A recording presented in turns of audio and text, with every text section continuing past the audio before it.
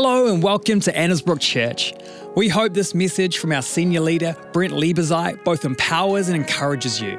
To hear more from our church, make sure you subscribe or visit our website at annesbrook.co.nz for a service near you.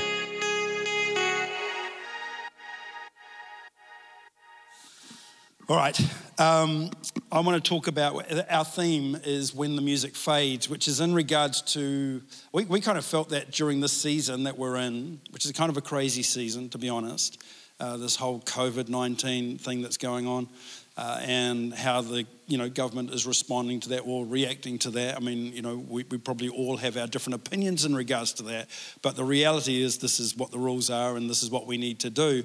But in amongst this, in this season, the good thing about it, God's still alive.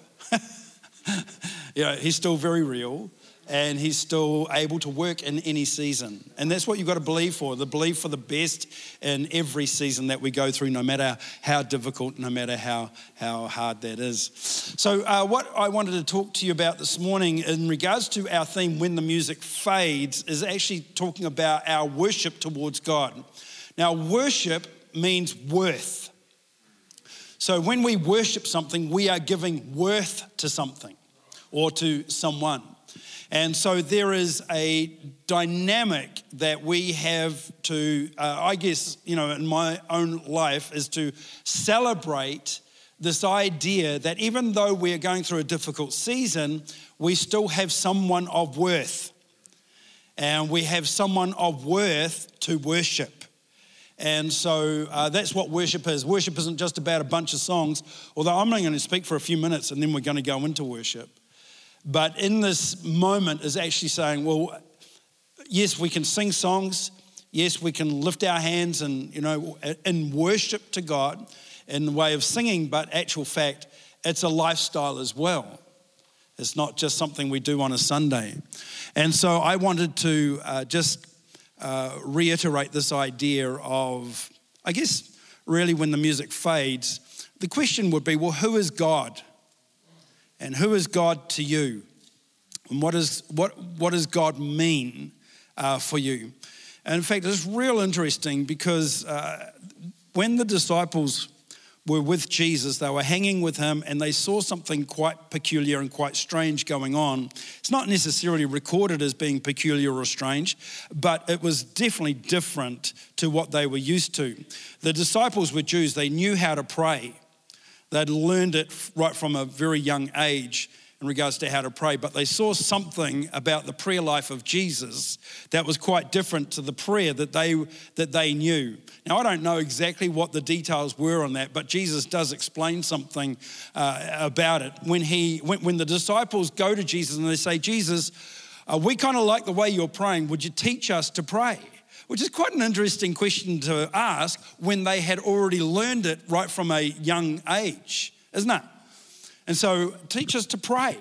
And I'm pretty sure it's because they just saw something completely different to what they'd actually learned in their background and their growing up.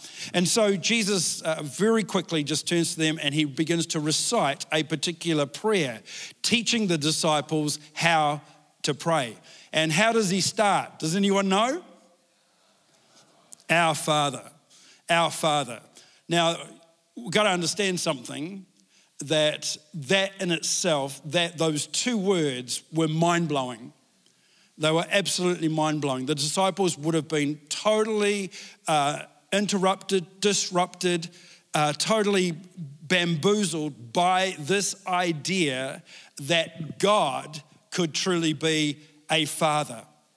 And by the way, Jesus didn't say my father because we know him as the Son of God, right? Totally my dad, my father. Jesus could easily have said that, but he didn't. He made it plural. He didn't make it singular. Now that's real interesting.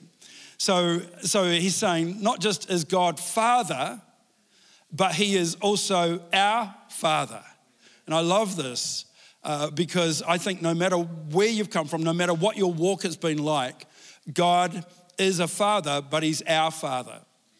Our Father. And I love that idea and I love that concept. And I know the disciples would have really, really been blown away by it. And that's why Jesus said, look, the first thing you've really got to understand is that God is dad.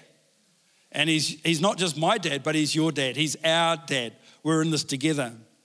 And I think probably what it was giving a little bit of a punch to behind the prayer and saying, well, okay, if it's our Father, if God is our Father, then that makes Jesus what? Yeah, he's the Son of God, but this is the cool thing. He's not just the Son of God. It makes him your what? Absolutely. Absolutely. So, hey, God, Father, my brother's Jesus. So when I'm praying, you remember that my bro's Jesus. So, you can help right now, right? You can be in the situation right now, right? We've got some good things going on right now. And I think that, I might be a little bit flippant, but to be honest, I think it's true. And too often we see God as something like, okay, so Jesus says, our Father, carry on this sentence, which art in heaven. Who art in heaven? Okay, so who is in heaven? Everyday language. So what he's saying is, he's your Father, but he's also God. And he resides in heaven. That's where he is. He's on his throne and he's in heaven. That's where he resides. But he's your Father. But he's God. He's the creator of the universe. And he resides in a place that is a different place to where we reside right now. It's like us, we're living in the valley and God is on the mountaintop. And it's funny when you live in a valley, you look around and you see all the trees and you don't really see too much in the valley. You only see what's really just around you. Whereas God, our Father, who art in heaven, is on the mountaintop, which means he can see everything. In fact, he can see so far, and by the way, his eyesight's perfect. He doesn't need glasses. So he's seeing a lot. So there's a massive view that he sees, and he sees you. He's our Father who art in heaven. And by the way, Jesus goes on to say, hallowed. Some people think it's Howard is his name, but it's actually hallowed be your name, which means holy, which means that God cannot have evil. He can't carry evil and he cannot do evil. Anything that's going on in your life right now that's evil has nothing to do with God. That's a good thought. He's holy, which means that he is pure, he is perfect. In fact, when Jesus was dying on the cross for us, for you and I, remember God had to turn away. And the reason why he had to turn away was because he was so holy, he couldn't stand the sin that Jesus was carrying, that he was carrying on our behalf. And so God is holy. So what that means then is that anything that is seen as bad or evil in your life, then you've got to recognize that it's not coming from God, it's coming from someone else. And remember, we are in a spiritual battle. In fact, Jesus even referred to the fact that we have two fathers. We have our Heavenly Father, and then we have another Father who's known as the Father of lies. The Father of lies. So anything else, anything that's not truth, that's a lie, is from the devil himself. So we have God and we have the devil. I know that might be mind-blowing for you to understand that, but we actually do. As real as God is to you, so is the devil. But however, yes, God has power, the devil has power. The difference is that God has authority over the devil's power. And he has given, the Bible says he's given that authority to you and I. And so we have authority over all the works of the enemy. All the works of the enemy. And so any evil that's going on in your life, you can take authority over it and believe the best walking through it. Even though I walk through the valley of the shadow of death, I will fear no evil. Why? Because God is with me. And who is God? He's my Heavenly Father. And my Heavenly Father is, the Bible says, that he is a good God. and he wants to do good things. That's in the book of Psalms. Another one says, praise the Lord, for he is good and his love endures forever. And this is the God that I know. Some people look at God and they think of him as some cosmic killjoy with a stick, wanting to hit you over the head every time you do something wrong or do something bad. That's not what the Bible teaches us about who our Heavenly Father really is. Our Heavenly Father doesn't just do nice things. Our Heavenly Father isn't just doing lovely things or loving things. The Bible says that he is love. He is love. And so he is a loving God. And I think one of the biggest issues that we have, but even as Christians, is that we see God not as a Heavenly Father, but we see him as something completely different to that.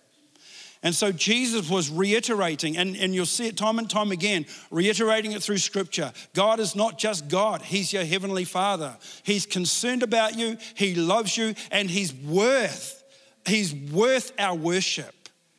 And yes, he resides in heaven, yes, but that just simply means that he sees everything and he wants to get involved in your life. He loves you. He loves you as a father would. Now the problem is that some of us didn't have good fathers. And so often what we do is we reflect in regards to what our earthly father was like onto God. And too often we blame our Heavenly Father for the way that our earthly father has treated us. And we treat sometimes our Heavenly Father the way that we've treated our earthly father. My dad, growing up, he was a good dad. I wish he was gooder, if that makes any sense. I wish he was better. I wish he wasn't, always angry, or I wish he was just a whole lot of, in fact, he was adopted. And he was adopted after 3 months of being with his real mum. And then when he was 40 years old, he went to find his mum and went up to Whangarei, part of the Ngāpuhi tribe, and went up to Whangarei there to find her. And she had passed away 3 months before he ever met her. And so a little bit of sadness around that, but my dad's lived with rejection, even as a Christian, has lived with rejection pretty much all his life. He's never been able to really get over that. And there's some things that have really impacted him. And even in my growing up years, my dad was living out a lot of rejection. And so, there were times when he probably was working in that rejection more than not. And so we got the brunt of that a little bit. What I'm saying with that is that I've had to learn that that's not the way my Heavenly Father is. But here's the thing too, I'm a dad and I've got 2 kids and I've got a 3rd grandchild coming on, so pretty exciting. But the challenge with that is, I probably mess up a lot as well. Sometimes we look at our earthly dad and we blame. But I think we've got to look at ourselves as well, because I think there's a log in our eye often, don't you reckon? Your earthly dad might not have been the best dad, but what about you? Even for mums as well, the same thing. What about you? How are you doing? But here's the cool thing. We have a Heavenly Father who is absolutely perfect. There is nothing wrong with him, and he can do no wrong. And this is what's so awesome, that no matter how imperfect things have been for you and for your life, there is a perfect God who absolutely dotes on you. He loves you. If you are looking for a way to come home to him, let me tell you this, he's already walking down. He's walking down the driveway already as you're walking up the road. He's walking towards you as you start walking towards him. And by the way, he's a gentleman. He'll never impose himself on you. In other words, the Bible says, if you will draw near to me, what does he say? I will draw near to you. If you will call upon me, I will what? I will answer you. He's not saying I might. Oh, I'll have a think about it. Oh, no, you're not worth me answering anything. No, he doesn't say that at all. He says, I will answer you and what? And what? Come on, you can help me with this. And I will show you great and mighty things. Great and mighty things. I don't know where you're at in your life. I don't know what your relationship is like with your Heavenly Father. But I'll tell you something. Sometimes we filter things through our earthly parents in some way, shape or form. And I want to encourage you to let go of some stuff today. Let go of some of the wounds. Let go of some of the offense. Let go. And you say, well, Brent, you know, how do you do that? I mean, well, we're going to have a few minutes of worship. And you could actually just let it go in that worship. You could actually see, look, here's the thing. God is here. He's here. Your Heavenly Father, even though He resides in heaven, by His Spirit, He is here. And what that means is that you can enter into the most holy of holies. You can enter into His presence with boldness and confidence, and you can have a conversation with Him. You say, well, I'm not worthy enough. He's your Heavenly Father. You are always worthy. You are always worthy enough. He's your Heavenly Father. He loves you, and you can have a conversation with Him. If you've never, ever done that before, you can actually go, okay, Dad or Father, or even if you want to, God, that's fine. He knows who He is. He knows who He is. God, I'm here. I don't know where to go with this, and I don't even know what to say, but I really want to know you. I really want to get to know you. I want to know who you actually are, really are. That you aren't some kind of cosmic thing out there, but you're actually someone who is really loving, who really is a dad, who is really caring, and I want to know you, and I want to know what that means for me. And I tell you, something can happen in your life. It might not just be through feelings or things like that. Yes, feelings can come, but it might just simply be that you have called upon Him and He begins to answer you. It may not be right now, but over the next few days, it might simply be an answer, Him showing Himself to you, bringing a reality of Himself to you. For those of you who haven't really known what it is to connect to God as a Heavenly Father, I really do think that what we've got to do is just come to Him. And any offense or any wounding or anything like that, there's got to be forgiveness. And understanding, well, you know, my dad's an earthly dad, so he has a lot of failings. Just as I have failings, because we're earthly. We're human beings. We are human. It's no excuse. But that's what's happened. That's what's been. That's the way it is. And God, I want to forgive them. Give me a new filter that shows me who you are. Would that be good to do? We can do that just in these next few moments, in these next few minutes. Why don't you all stand with us and let's begin to worship, and I'll help lead that through. Thank you, Jesus. We trust you enjoyed this message. And if you're wondering what the next step in your faith journey looks like, please get in touch. You can either visit our website or email us at info@annesbrook.co.nz.